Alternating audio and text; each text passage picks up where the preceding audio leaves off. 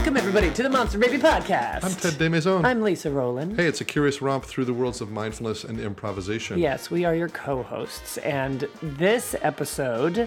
Co to the hosts. Co to the hosts is kind of a... It's not a grab bag, but it's sort of a catch-up, because there's like a lot of... There's a lot that's dusted up in the world of mindfulness and improvisation right now. We took a big old fishing net and ran it through our last few weeks. Yeah. And then shook it out. Talk about what's going on. There's a couple of fish flopping around in there, including a single goldfish that is changeable size. Well, as they are. Apparently so. More to come on that. One of the things we talk about is this awesome article that just got published in the Stanford Alumni Magazine about the legacy of improvisation stemming from Patricia Ryan Madsen's work, which was a particular delight. And one of the things that's neat about the article is that you're quoted in it. And you are too. Whoa. So your podcast co-hosts, Lisa Rowland and Ted DeMaison, make an appearance in this article. So we talk about that a little bit, and then a little bit from our lives. Yeah, what's going on? Snippets of busyness. And so we're catching up with you. We're letting you know what's going on, what's on our minds, what we're working on these days. Super glad you're with us. So sit back, relax, enjoy the show. Catch you on the flip side. Ciao.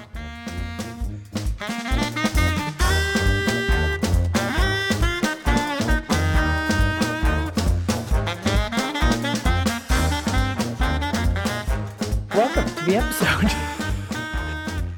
Lisa Rowland. There's so much to talk about. There's a lot. You did a thing in Hawaii. I did a thing. It was my first thing ever in Hawaii. How would it go? Well, okay. So it was a playful mindfulness immersive weekend. And which means like an intensive. Yeah. Yeah. Right. This is going back to when I first proposed this weekend version of the 6-week course at Stanford. They wanted to call it a playful mindfulness boot camp. You're like, no, that's not really exactly against the spirit of what we're talking about. So more playful, more mindful, more. You're little do you know you're foreshadowing. And so then I called it an intensive. And then after a couple times teaching, I was like, that's still a little too much for me. So I wanted to call it an immersive. Intensive is too intense. Like intense. Yeah. So now it's an immersive. Great. Immersive as noun. And, you know, I thought, everybody told me I was going to love Maui. And it was just going to be a total fit for my personality. And I did. I liked it a lot. Because it's awesome to wear shorts and a t-shirt at night and just sit on a porch. And like not be sweating and not be cold. And also be surrounded by intense physical beauty. Like flowers, mountains, natural ocean. Beauty is what I mean. Spectacular. Yeah. Just lovely, right? But okay, here's the thing.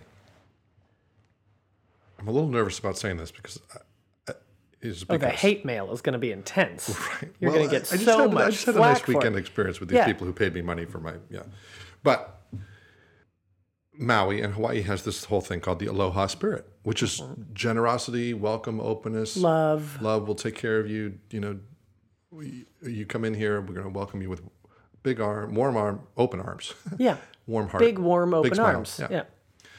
And such a lovely notion. I found that there was almost a little bit of an aggression about it. Like, we're going to aloha you, and you're going to like it. We're going to aloha you so hard. So, like, everybody was telling me about Aloha Spirit. You're like, I get it. And it was like, we're really friendly. Simmer down. When you move to Maui, it's because it's so friendly. And you're like, methinks that does protest too much. Right. Could it be? It was a little of that. And so I realized afterwards, I was like, oh, this is kind of like a third circle friendly. Mm-hmm. Right? So like, it's aggressive friendliness. Like in your face. And there were a couple people in particular that I ran into that like telling me all about it. And then it was like not quite right. So one guy lovingly gave me a ride home from a dinner. Lovely. Yeah, great. And he was explaining to me about how on Maui, people let people enter from their drive, like they're exiting their driveways. People pause for them going both ways in the road to let them go. Yeah, great. Nice. Yeah. Great. So on the way to the restaurant from the beach, we paused several times to let people cut in. Everybody who wanted to come in from parking lots, whatever. Aloha Spirit. Aloha Spirit. But then when they didn't realize that he was waiting for them, he's like, "Come on, go!" Like, not sure that's the spirit. So you noticed a discrepancy between the words and the actual tone of the experience of Aloha Spirit. And with many, it was like with some, it was like this bifurcation. In one realm, totally Aloha Spirit, totally welcoming, totally loving. Another realm, like a little edgy, a little judgmental, a little harsh. Yeah. So that took a while to get used to. I'm still not sure I figured that out. And I feel a little bit like I'm telling, what is it called? What's the phrase? Telling out of, tattling out of, telling Out of tales school. out of school. Yeah. Yeah. Anyway, so that was funny.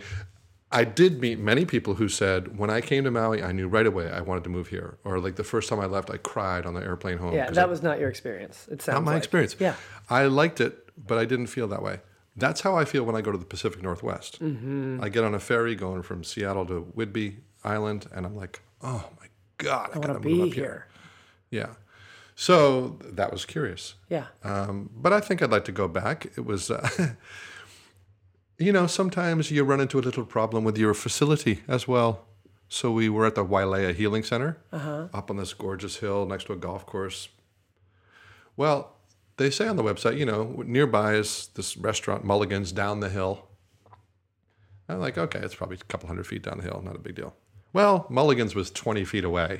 Oh. Yeah. So you heard Mulligan. So on Friday night, we got a bit of band music, dance music, while we're doing some meditation stuff. Great. Start up on Saturday at lunchtime. Thankfully, it's at lunchtime, but we hear this like punk music starting up, like 20 feet away, just full bore, full blast, screeching guitars and yelling. And then I go over there, I find out that Black Flag, the punk band, Not the insect poison. well, named after the insect poison, I'm Really? sure. Yeah, Black Flag, or maybe named after the pirate. maybe. Could be. Custom. Yeah, Anyway. Jolly Roger. Okay, they're performing a show, and they're going to do a sound check starting at 4 o'clock. Oh my gosh. We're scheduled to go till 5. So needless to say, we cut our day short at 4 o'clock. And then also, the temperature, it's pretty warm in Hawaii. Like Yep. Yes, this is 85 to 90. Right. And the facility didn't have air conditioning. Oh, so you were hot. And they also don't have insulation. So when the sun beats down on one of the walls, it turns into like an oven radiator. Yeah. So we Well- couldn't be in the space. Other than that, Mrs. Lincoln, how did you like the play? Exactly. So I had to make some facilities adjustments. And I found myself tested. My own mindfulness practice was tested. And that was one of my big takeaways was, you know what? I've been teaching this stuff for a while. I am still a friggin' beginner. A frigginner. I'm telling you, I got so reactive to people, and I was like, one person I thought was taking things really personally, and I was getting upset with her. I'm like, dude, you're taking it personally. That she's taking it personally. Check you out. It's like, oh, that's interesting. Yeah. And then somebody would do something that would bug me, or I would do something that would bug me, and I'd kind of get going, and I'm like, It's kind of mirrored the whole Aloha Spirit experience. so I had to keep taking a meta perspective, and that really helped. I was like, you know what? This is all fine. These are this is bumps that fine. happen in the course of the course. It'll be fine. You're good. These are not the important parts. Yeah. You get to be here. You're teaching the class. People are loving it. We're having a good time. We're going to get through it. We might not get every exercise done. It's Might okay. not go perfect. Yeah. It's fine. What's perfect? I mean, right? Like, Yeah. what's perfect? The Yeah. perfect thing is the thing that's happening. Yeah. So it felt good to kind of take that perspective and to practice what I was preaching. And, for the most part, I did it. Yeah. And so But did you experience the nice parts? Like, what was the Oh, yeah. what was the nice stuff okay, well, it was absolutely beautiful. We went for swims each evening in the ocean? in the ocean. So warm and just so pleasant. Went up to some nice dinners, great conversations, really great people. And I was on Maui teaching what I love to teach with cool people. Like, Right. I mean, there's your perspective. yeah.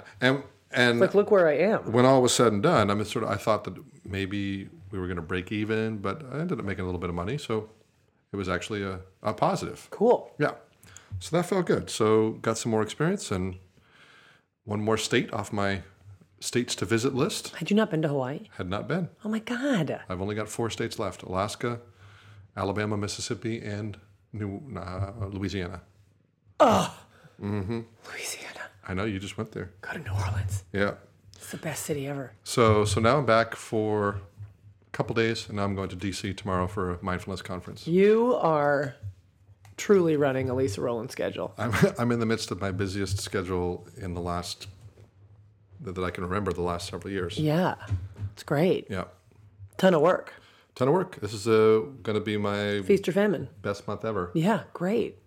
Way to go. That's kind of cool. Yeah. Yeah, and what have you been doing in all this time that I've been running around like a chicken with my head cut off? Well, not really. But Yeah, you've only been to Hawaii. Well, I don't know. I've just been doing what I do. Oh, I officiated a wedding. oh, It's not, and actually, that was so. Oh, it was so great. It was so great.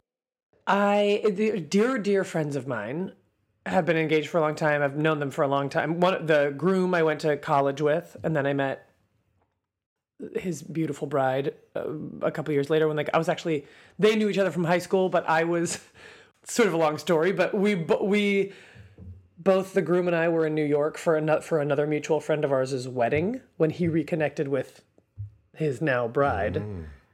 And so I feel like I was part of it's a wedding chain. That's right. I am reminded that I am never more nervous than I am when I am officiating wedding ceremonies. Is that so? Oh, God, yes. I am, yes. What makes you nervous? Because it feels very much like I am there to like usher their vision into reality, to hold space that is appropriately profound and playful, that I want to hold the space for this once in a lifetime, wildly significant event for them. And I want to do it in the way that that is fitting with how they envision their day going. And usually they haven't seen the whole ceremony. So there's some unknown of like, I hope this is right. Pleasing, and I hope it all comes out. I hope the timing is right. And I hope I don't, like, it just feels, and inevitably I'm doing it for people that I love, that I know. Right. And so I really don't want to let them down. Okay. And like, that's it. I just don't want to let them down. I want to live up to what they hope I will give them. Yes.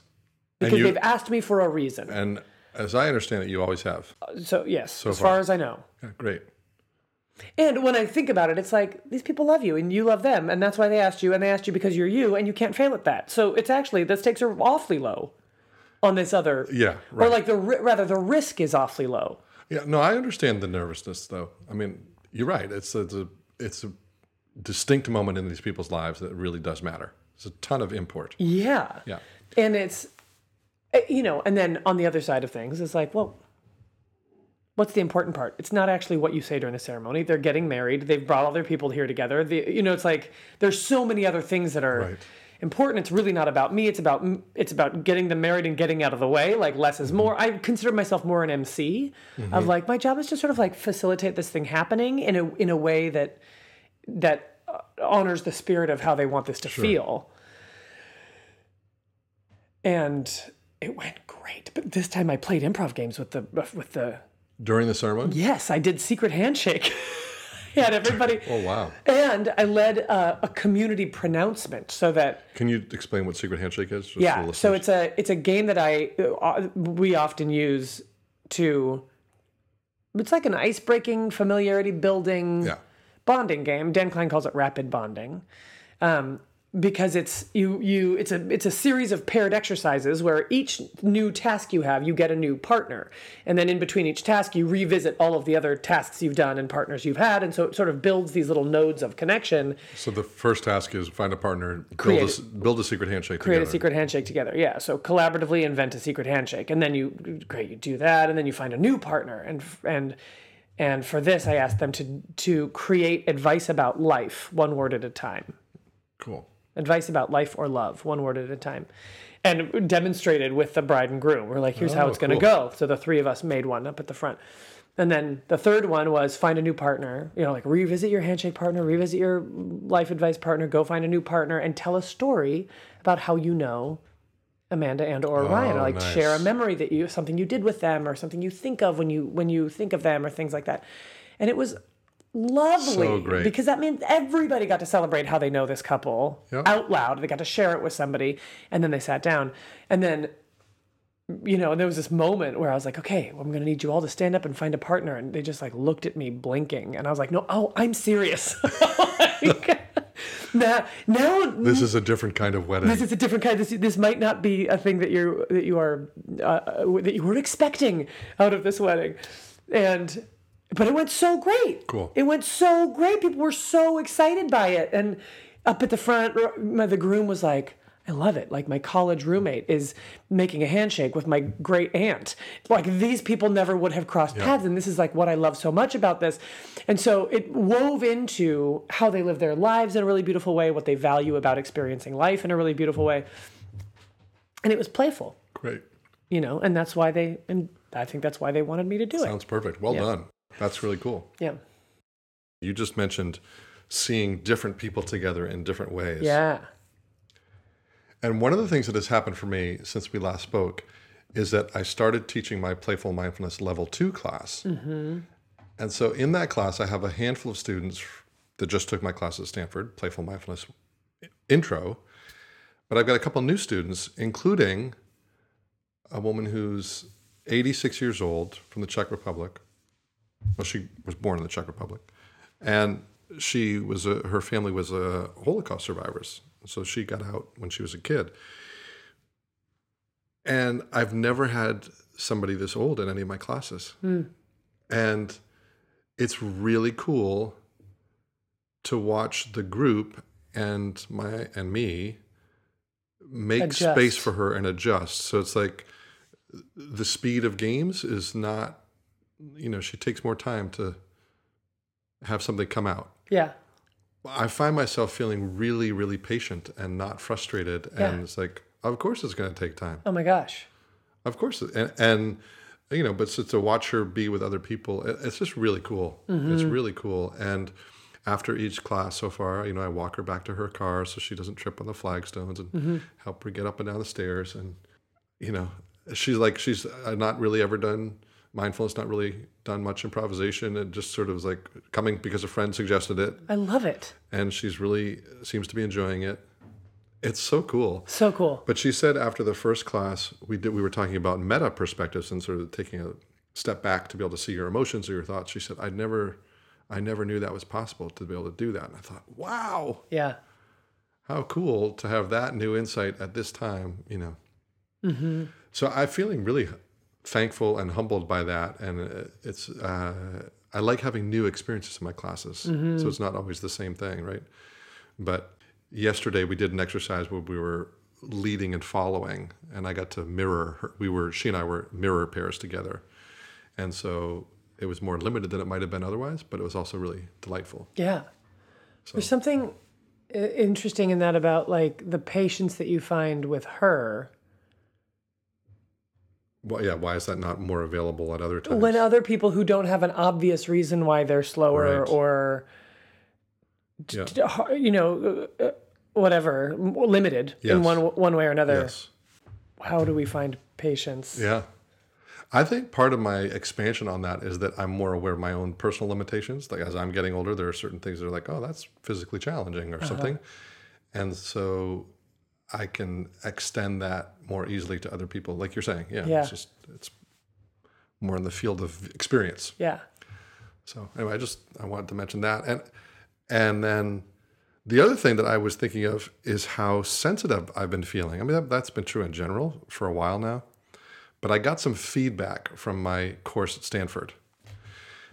And, usually the feedback I get, people love the course. And the last course I taught, I got a 4.8 out of 5 average, which was awesome. And it's the best score I'd had. This time around, it was fine. It would have been like a 4.7.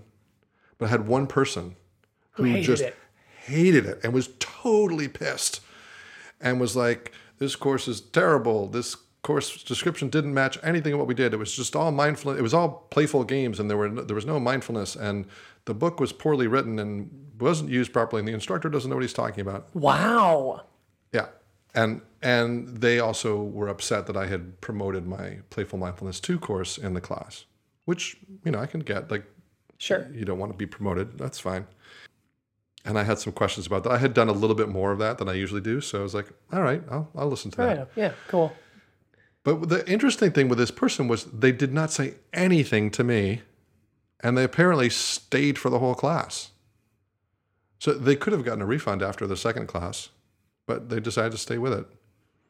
And they never said, and they never said I to was me, hoping there'd be more mindfulness stuff. Like, Yeah, why don't we? yeah, never said a word, and I maybe I should have picked up on somebody being upset, but I don't know.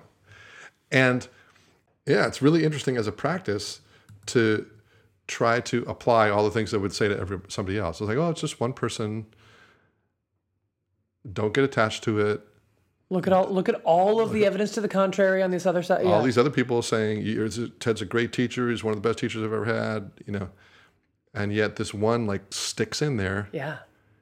And I'm like, oh, what did And I like, do? are you able to go, oh, this is about this person and not about me? And for the most part, I am. But every now and then, it's like, oh, but it still hurts. Yeah.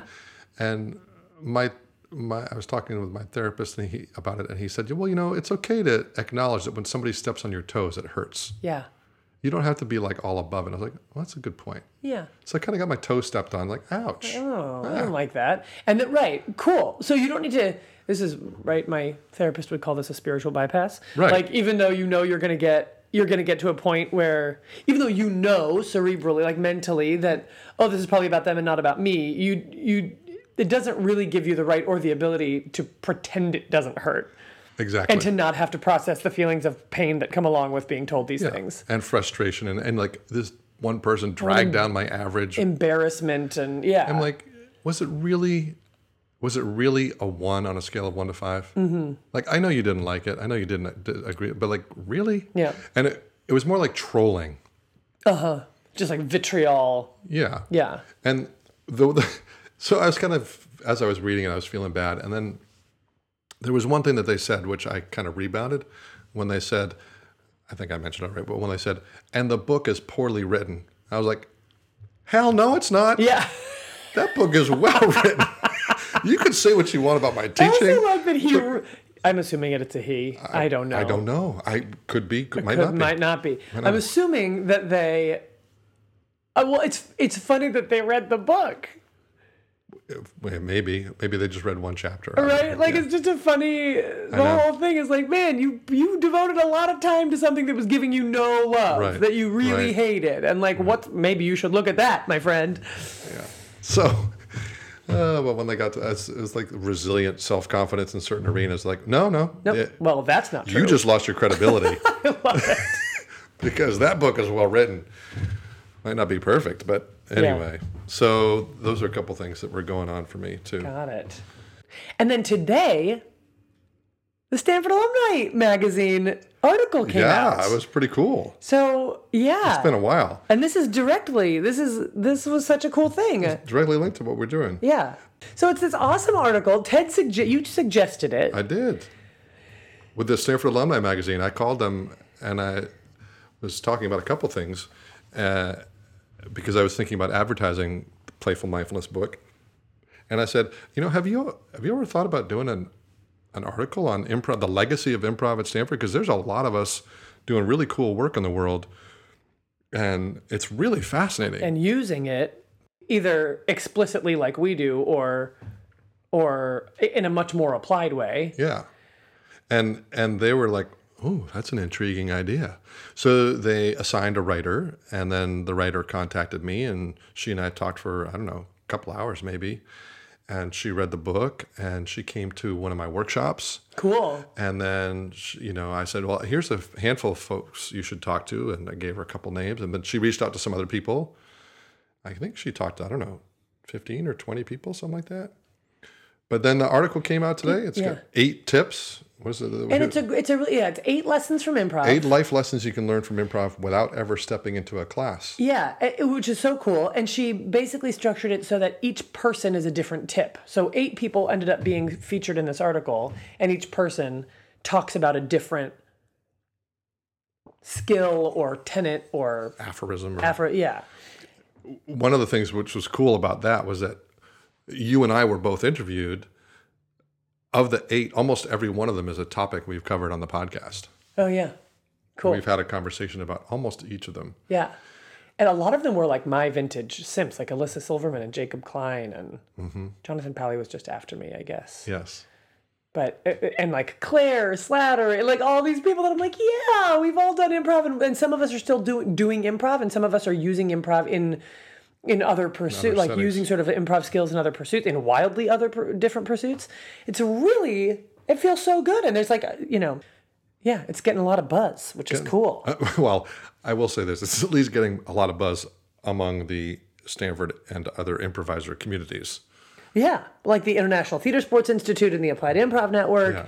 And somebody who I go to camp with who went to Stanford and gets the magazine posted it in our camp staff group. Nice. And my sister read it and was like, I'm forwarding this to my team. Like, it's cool. That's really cool. Yeah. Do you remember your quotation? Yeah, it was about how it's about the how, not the what. Focus on the how, not the what. Yeah. Not on the what. Yeah. Yeah, you sounded pretty darn astute. I'm just like into that right now. The idea that this is an art form of how, not of what. And it's like, you got to let go of what it is you end up creating. The thing you can control is how you go through this. I've been quoting you along those lines in several places. Oh, great. Including this weekend. I quoted you on that. Yeah, mine was that she had me say, which I don't think I ever really said. Don't go negative. Was don't go negative. And I read that, I was like, that's... You would have said stay positive. I would have said that's disproving the point by Right. saying it. Yeah, because it's activating the negative. Anyway, I would have said, yeah, start with the positive, or start neutral to positive is what I would say. Yeah. But it was really cool to see that. Yeah, there was good stuff about you're never in as much control as you think you are, right? Wasn't Ryan Laponis's one? Mm-hmm. You don't have as much control as you think, or something. Yeah. So Ryan, he said, accept that you don't have control, even when you think you do. I love it. So he's a doctor at UCSF. Love that. And for me, one of the cool things about seeing him in this is that I've worked with him through UCSF stuff. I've done the Academy of Communication in Healthcare. He's really involved in that. And so the 3 years that I've done work with them, I've gone and gotten to spend a week with Ryan, and he and I go out to dinner, we talk improv, and Which every time. I love, because I have so many memories of Ryan as he was like a couple years older than me at school, and we improvised together, and he was like this sage improviser who knew everything from my freshman perspective, Yes. And I haven't seen him in years, so I love that you know him sort of independently. In some other way, right? And I know him from this point in both of our lives, and it's been, I was like married and has a couple kids and is doing all his doctory stuff. He's great. He's awesome. It would be so fun to reconnect. Yeah. And so he was talking about how he particularly likes how improv gave him a different view of failure and risk taking. And because he's training students and faculty at UCSF Medical Center to communicate better, they have to practice, like they do role-playing stuff, and they have to just shake off their freeze around failing, which is super intense in medical school. Right. Both for the pressure and because it's life and death stakes, to be able to learn. So he's like using improv to help them do that. Yeah. The other one that I liked so many of them. All of them are so great. And one of them specifically that I really loved reading about was Alyssa Silverman's. And I forget what the tagline was, but she was talking about how it's trust that the scene will evolve. Trust that the scene will evolve. And for me, that is find comfort in the unknown. Find comfort in ambiguity where you're not sure how this is going to turn out, right? And the way you do that is that you trust that something's going to happen. Yeah. But she was talking about her training. She's a psychologist, a clinical psychologist. Yeah. And she was talking about how she thought she had an advantage. Having studied improv gave her an advantage in learning, because every time a new person would come in, she was sort of excited by the unknown that they brought and trusted that something would happen between them. Yeah. Whereas unknown can so easily trigger like, but what if I'm not prepared? And let me try to like prepare for all the eventualities and maybe this and maybe that and maybe this and I'm going to try to nail down all of the things. And she was like, Ma, no, you just got to get in and see what it is. Right. And that I maybe just really connect to that because I feel like that has been a big gift that I have been able to articulate that improv has given me is like, you can prepare the things you can prepare and then you just get there. Mm-hmm. And there's things that you can't know till you get there. So you just don't even need to worry about those things. Right. And then, as you were saying that she said, to have a positive attitude, like all her classmates were all super freaked out about having these first experiences with clients. She's like, this would be great. Let's try it. Well, we're going to see. I don't know. And it's sort of the shift it's like the shift to curiosity. Right. That you have helped me make, especially when I've had to have hard conversations or have an interaction where I was like, I don't know, this person said they want to talk to me. I don't know what it is. And I'm like, what if it's this? What if they're upset or whatever? And it's like, well, just sort of be curious about what it might be. Yeah. And if you open up with a curiosity of like, oh, okay, like, oh, that's what you're, like right. whatever, then you show up not tightened down, but not clenched, sort of open to what it is. And then accompany that with trust that you have what you'll need to handle it. Yeah. And be willing to say what's obvious, even if what's obvious is like, I'm not sure what to do. I think we should continue this conversation another time. Right. If it gets sticky, yeah. If it gets hard. People who practice that maxim, trust that the scene will evolve on stage, are improvisers I love performing with. Because like, we're going to figure it out. We'll get it. Something's going to happen. Or we won't, and it won't be a good scene, fine. and that'll be okay. Yeah. It sort of just keeps you from going into like fear clench. And I feel that same way about in relationships too, or, professional partnerships. Like, we can just sort of start going. Well, something will show up. If we stay tuned, stay connected, something will happen. Yeah. It just feels like it's so much more, it's confident, but it's not arrogant. Yeah. Right? It's like confident because it's like, oh, I'm relying on life. I'm connected to this force that's carrying us, and we're gonna get through it. I sort of, as Patricia would say, I trust reality. Yes. I trust reality. Yeah. And so, whatever this is. And I love that we'll have something. This is Patricia Ryan Madsen we're talking about, our teacher at Stanford, who inspired all these people in this article. I was surprised she wasn't interviewed. Me too. But that she uses the word reality from David Reynolds' Constructed Living. It could be a parallel to what other people call God. Yeah. Or life, or spirit, or something, right? And yet, it's so much more practical. Oh God, I love it so much. It doesn't require any dogma or it's capital R. Capital R reality, but there's a little nod to like, no, we're talking about the whole thing. Yeah, we're talking about the whole thing. And we're talking about the system. We're talking about the the reality will take care of it. Like all that is here. She said things to me like, reality's not going to let you wind up alone. I think it was like during a sad love time. Mm-hmm. And it was, in the middle of fear clench. Forget it, I'll never have anybody, Right. And she was like, reality's not going to let you wind up alone. Yeah. It's a cool notion. Yeah. It's like, notion. Oh. It's nice. Adam Tobin, who's now a screenwriter. Were you there at the same time as Adam Tobin? No. But we're there now together. Right. Yeah, because he's teaching. He's a senior lecturer in art and art history, right? Screenwriter. He does screenwriting. Screenwriter, yeah. And his thing was take the offer. Love it. That was his quotation. And that offers are everywhere. Paying attention to what's happening like on stage and in life. Like everything is available. There's something available. Always something to respond to. And also, that came up in a class recently. Somebody was on stage and she was saying, I'm really excited. And she did not look excited. I just didn't buy it. Mm-hmm. And I asked her partner, I was like, does she seem excited? And the partner was like, no. And I was like, say that. And then I asked her, I said, do you feel excited? And she said, I feel nervous. And I was like, say that. Like, you can pick up, you can take the offers from yourself also. Yes. Like your body is giving you offers and your emotions are giving you offers, and you get to follow those. Right. You get to take those offers. And even that, even though it's coming from yourself, it's still not you controlling it. Right. Do you know what I mean? It's discovering the thing that you feel and then lifting it up and letting it be there. But that's not control. I don't think. No. And then it unfolds from there, and like, oh, okay, what am I excited about? Then the character discovers what they're excited about. Yeah, Step. and in life. Yes. You know, like there's times when it's like, I don't know, I just don't feel right about this. And it's so tempting to have your brain be like, Pave it over, or reason your way out of that feeling, like bulldoze your big brain over that feeling. And it's like, no, what if we put stock in that feeling? That feeling is responding to something. It's not wrong. Right. So taking that offer and paying attention to the sorts of things that we value more. Right? Yeah. What do we prioritize? What gets privilege? Yeah, what gets airtime? It's like, well, reason.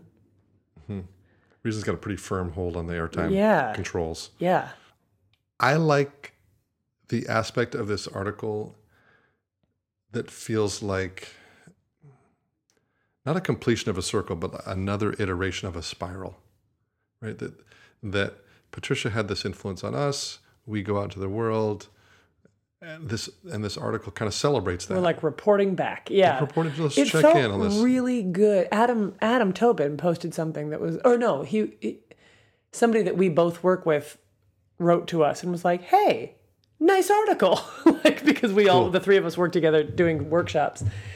And he said, yeah, it's a really wild experience to read all of these different people who've had all the thoughts that I've had outside my head. You know, it's like, oh yeah, like we've all thought all of these things. This is all our language. This is what we do. And there's something so wonderful to name that there is an approach that comes from Patricia out of Stanford Improv, carried on by Dan, carried on by me, that is going out into the world, and that we share it. And that when we cast a net out and like collect those feelings again, it's like, yep, that's it. Right. We're kind of all doing it. That's the stuff. Yeah. It feels really good. And it's a feeling of community as well, of like belonging to something larger and having a shared language like you're saying. Yeah, and articulating it is really powerful. Yeah, it's cool. And then this doesn't happen very often, but when it does, it's one of the sweetest things in my life to have an idea for something and to put it out into the world and to watch it come back like realized. So the idea for this article, and somebody else liked the idea, and then they did it. They did all the work. She wrote it, and now it's like there it is. Yeah, that's so cool that you've made it. That you suggested this. Yeah, it's awesome. It feels so good. It's like a little bit like Christmas or something. I don't know. It's got that quality of just yay, yay. Like, all right, great. Okay. What's the next thing? Yeah. I don't know. We did that. Great. Okay. A little signpost or something. Yeah. So. So cool. So cool. Is there anything else on your mind or that comes from that? Well, I was just kind of thinking, I feel like I've had a really big time. With. I mean, I feel like I've just been working a lot, and there's been I'm in the middle of a lot of stories right now. I'm in the middle of a lot of stories, and What do you mean by stories? Either projects or relationships or flows of various kinds, and they're all different lengths, and they all involve they require different things from me. Right. And there's a lot to balance, and I don't have a lot of time, and so I feel like every moment is sort of packed 4 stories deep. That's sort of what it feels like. Okay. And And it's big. And one of the things I was talking to you about before the podcast that's also on my mind is I'm recognizing how some of my compulsions don't serve me. Like, that there is a rhythm and a pace that I am accustomed to. And More on the frenetic side. Would you say? Robust. We could call it robust. Robustly scheduled. Yes. Yeah. But yeah, that I I'm like a goldfish. I'm like, give me space, I will fill it. What? Are goldfish known for filling space? Yes, goldfish grow. Yeah. What? Yes. Goldfish grow according to the space they have in their. So if you keep them in a small bowl, they won't grow very big. Oh. And then you put them in a bigger bowl and they'll grow Okay. proportionally. And you put them in a bigger and they'll. I was imagining a goldfish like constructing a new wing to their home if you gave them more room, like not the fish growing, but like building more other projects. I don't think goldfish build things. No, but that's what was so funny to me. Okay. Little tool belt. Yeah. On a goldfish. Hard hat. Yeah. Bring it down. Yeah. The foreman of a. A little level. Fish level. What's the word? Clipboard. Okay. A little fish level. But you Adding were on to the plastic castle. And Right, exactly. And no, the goldfish actually grows. I mean, I don't, there's a limit to it. They don't just keep growing. There's not some giant Loch Ness monster goldfish in the bottom of the sea. in the Pacific. If it were, it's probably hanging out on Maui. Yeah, who knows? Maybe there is. Maybe we just haven't seen it. Right. Anyway, it's chilling. I'm like that. So if you give me space, immediately I'm like, oh, what do I do with it? Aha. Immediately. Fill the space. Got Yeah, it. and recently I was thinking about what to do. I was like, ooh, I might have some time after Christmas, and that would be, and maybe I'll go. I was gonna go plan a trip to New York, Come see a Broadway show with me. come see a Broadway show with Ted, and see friends. A friend of mine just had a baby in New York, and it's like there are things, there are good reasons to Yeah. go. And then a friend of mine was like, I was like, oh, I'm thinking about making a plan to go to New York, but I'm not sure. And he said, why don't you just stay home? Mm-hmm. And there was this piece of my insides that like exhaled and like a knot loosened a little bit, which was interesting. And it's accompanied by like, oh, but Right. There's the part of you that wants to keep going. but when will I? But I want to go, and maybe I'll never get to go again if I don't go now, because there'll always be something else to do in the future, and you just got to go, even if it's a little bit too much, because otherwise you won't get to experience the things. Here's a question. When you look back at frenetic times in the past, where you sort of go, do you look back and think, I'm so glad I did all those things? Yes. Or do you otherwise think, I didn't need to do all that? It's in the present that I am unhappy with doing all the things. And when I reminisce, oh yeah, I remember the good stuff. I don't remember the schedule. Well, this is why. I mean, this is like Right. And I think that I am equipped with an amazing ability to get real present real fast. Right. And so in the middle of craziness, I think for other people there would be more bleed over from the frenetic pace into the activity. I got it. Do you know what I mean? Yes, where you can lock in. Like the transition, Really but I'm like, quickly, yeah. oh, I'm crazy. I get there, and then I'm totally there, and it's awesome. And so I have a purity of experience of being in a place, even if it was nuts to get there. And you don't then have bleed over on the other side of like, okay, I need to unwind. You can like a little bit of unwind, but then you can snap back into the next thing pretty quickly. Well, I do, but I'm sort of curious right now. So I'm curious right now about. I also read a thing that just said busyness is the death of creativity, or like you need sort of unstructured mental time when you are not running from one thing to another and occupied with what you have to do next, and like having a busy mind, creating the next, like doing the planning for the next thing in order to just allow creative thinking to happen and allow assimilation to happen and allow naps to happen. I mean, it just feels like there's maintenance that needs time. I like how you rolled your eyes when you said need nap. You're like, need naps. Well, no, I love naps. I love naps. But like, there's just that stuff, like maintenance of this machine takes time. Yeah. And I never give it time. And I had a day today when I really felt it. I got up early and I was drinking my coffee, and it's like, there's one thing that I love. it is a relaxed cup of coffee in the morning. Like a cup of coffee, make my coffee, drink it, hang out, write in my journal, read a book, surf the whatever, just not need to rush through my goddamn cup of coffee. I just want my cup of coffee. And if I haven't had a relaxed cup of coffee in a few days, it is almost, it's like, I feel like I have a friend who has a 3-year-old who's dropping a nap. And so Dropping a nap? Yeah, he does that used to mean? take a nap every day, and he's dropping it. He doesn't need it anymore every day. But every 3 or 4 days, he needs a nap. It's like it accumulates. And I feel like it's like my slow, leisurely cup of coffee Right. accumulates, and I need that time in the Yeah. morning.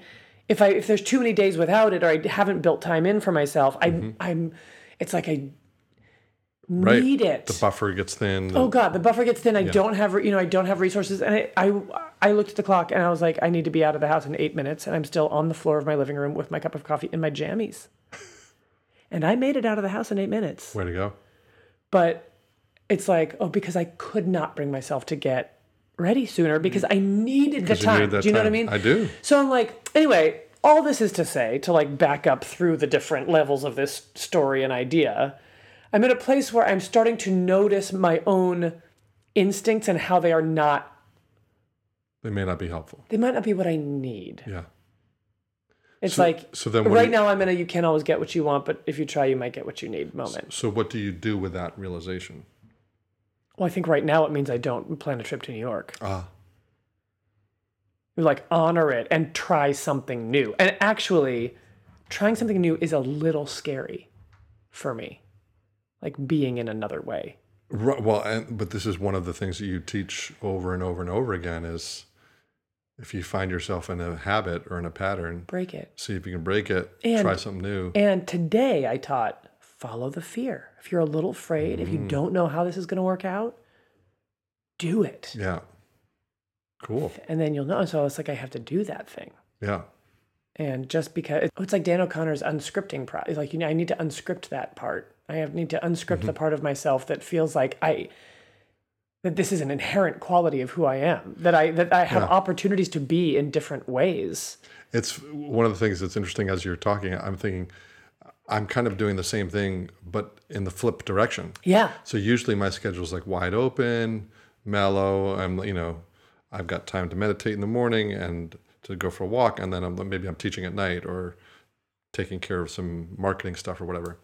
But this month it's just back to back, go, go, go, go, go. And I've been struggling with my voice. Like I got sick last week and then I lost my voice. It's a little bit better, clearly, but I have to teach a class tonight and I'm scheduled to fly tomorrow morning. And I was thinking, should I just let go of this trip to DC? Like, should I just not go?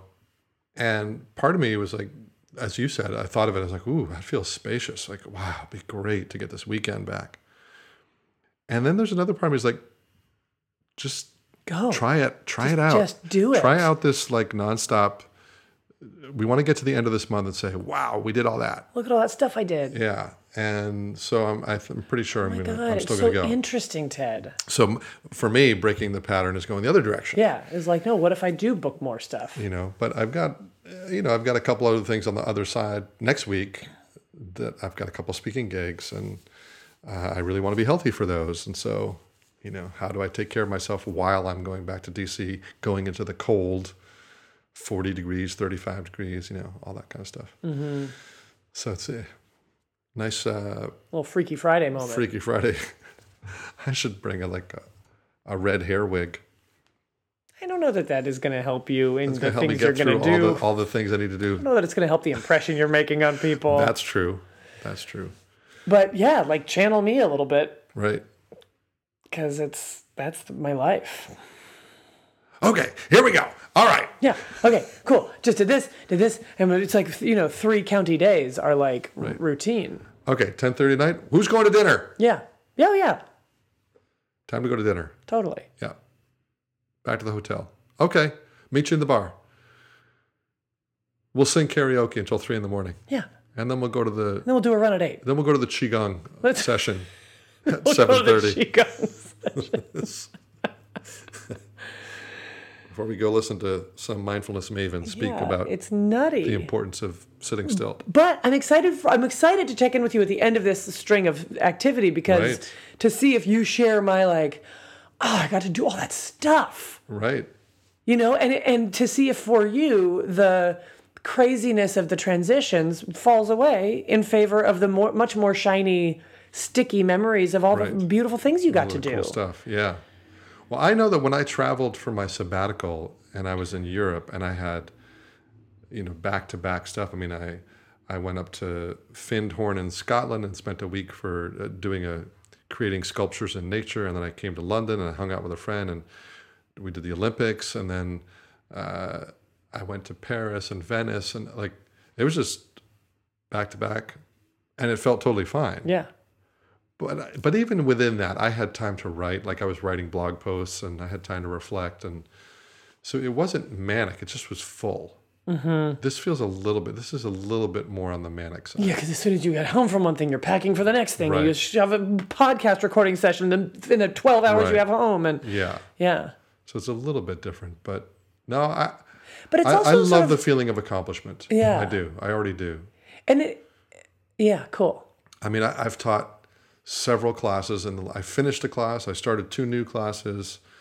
I did this gig at Genentech. I went to Maui and led a weekend program. I'm teaching another class. I've done a lot. It's like you're doing the thing. It's happening. It's making it happen. Yeah. I don't have any spinach in my refrigerator.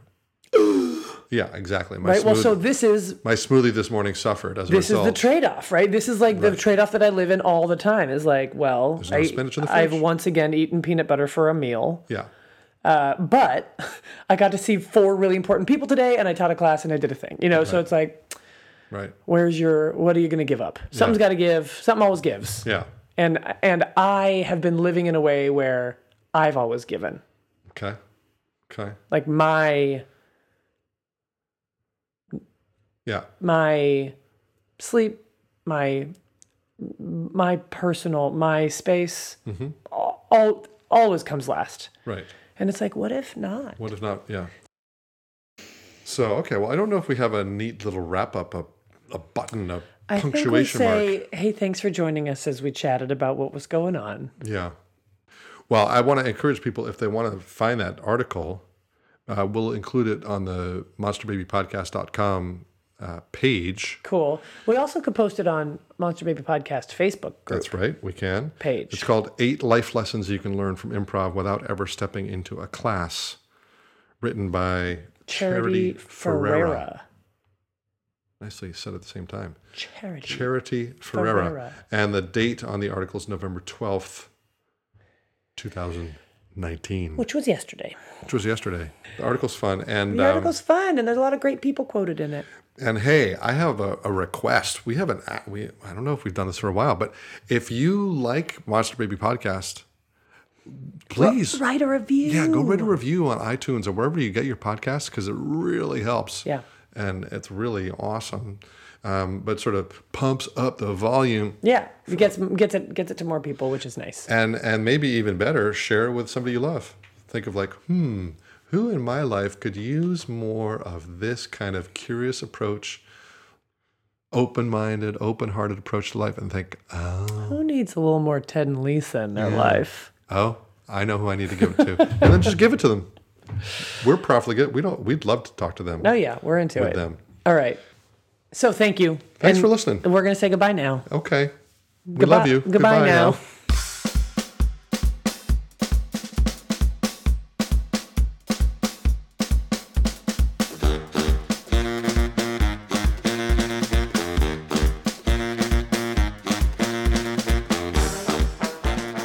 Okay, Lisa Rowland. There it is. Another episode, number 69 in the books. That was nice. I liked it. Talk to me. What do you like about it? I just liked it. What's resonating? It just feels like it's a lot of, we're both doing a ton of work, and it's nice to just sort of stop and be like, look at all this work we're doing. Yeah. Yeah, it's in various ways and to different populations and in different contexts, and the article is a piece of that, and it just feels like it was nice to. It's good to take stock. Nice to talk about it, and I thought the article was great, so it was fun to go through some of those. Right, some of those principles. Yeah, that was fun. Yeah, and I hope people look at the article too, and it's just there's such a burgeoning of this world, and we've got our Stanford corner that we're familiar with, but there's just so many cool people doing so many cool things. Yeah, it's great. I saw an article this morning from someone in the Applied Improv Network group who was talking about applying improv to romantic relationships. I'm like, oh, cool. There's so many ways to do that. Duh. So kind of obvious. Yeah. And it's a niche that has not been scratched. Scratch that niche. Scratch that niche. Ted. It's definitely available. Yeah. Cool. All right. Well, and I hope it's not as long until our next episode. I hope not too, but you're I'm gone till the 25th, but yeah. The 25th of November. November. Okay, we'll just do Maybe it we'll after do a little that. Thanksgiving episode. Like somewhere around there. Yeah? Yeah, sure. Yeah. Yeah. Great. But in any case, hey, we could just leave it at that. Think so? Yeah, get in touch with us. Send a note. info@monsterbabypodcast.com. Yeah, hope you have I hope wherever you are, if it's like getting a little chilly and you're heading into holiday seasons, that is making you happy. Cozy, put a log on the fire. Yeah. A little warm drink.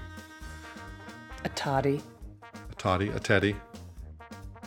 A hot teddy. Am I a hot teddy? We're just gonna stop. Can somebody drink me? No. Stop. Stop there. I always run into this. I don't know what a hot toddy is, but I always think hot teddy, and then Oh, a hot toddy is wonderful. It's like brandy or something. Yeah, it's like brandy and lemon and like cinnamon and hot water, and so it's like this, cider. Is there cider in there? I think it's sort of a catch-all term for a hot holiday drink. I think I'm thinking of the Christmas scene I went to in Denmark with like little villages and everybody dressed up and walking around in the snow and people drinking drinks like that. Yeah, you have a hot toddy. Yeah.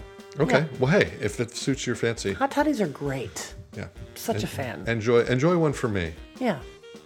Hot toddy for Teddy. Somebody get drunk on behalf of Ted DeMaison. Somebody, please. Tell him how it was. All right. We'll see y'all coming around the other side. Yeah. And thanks a bunch. Bye, everybody.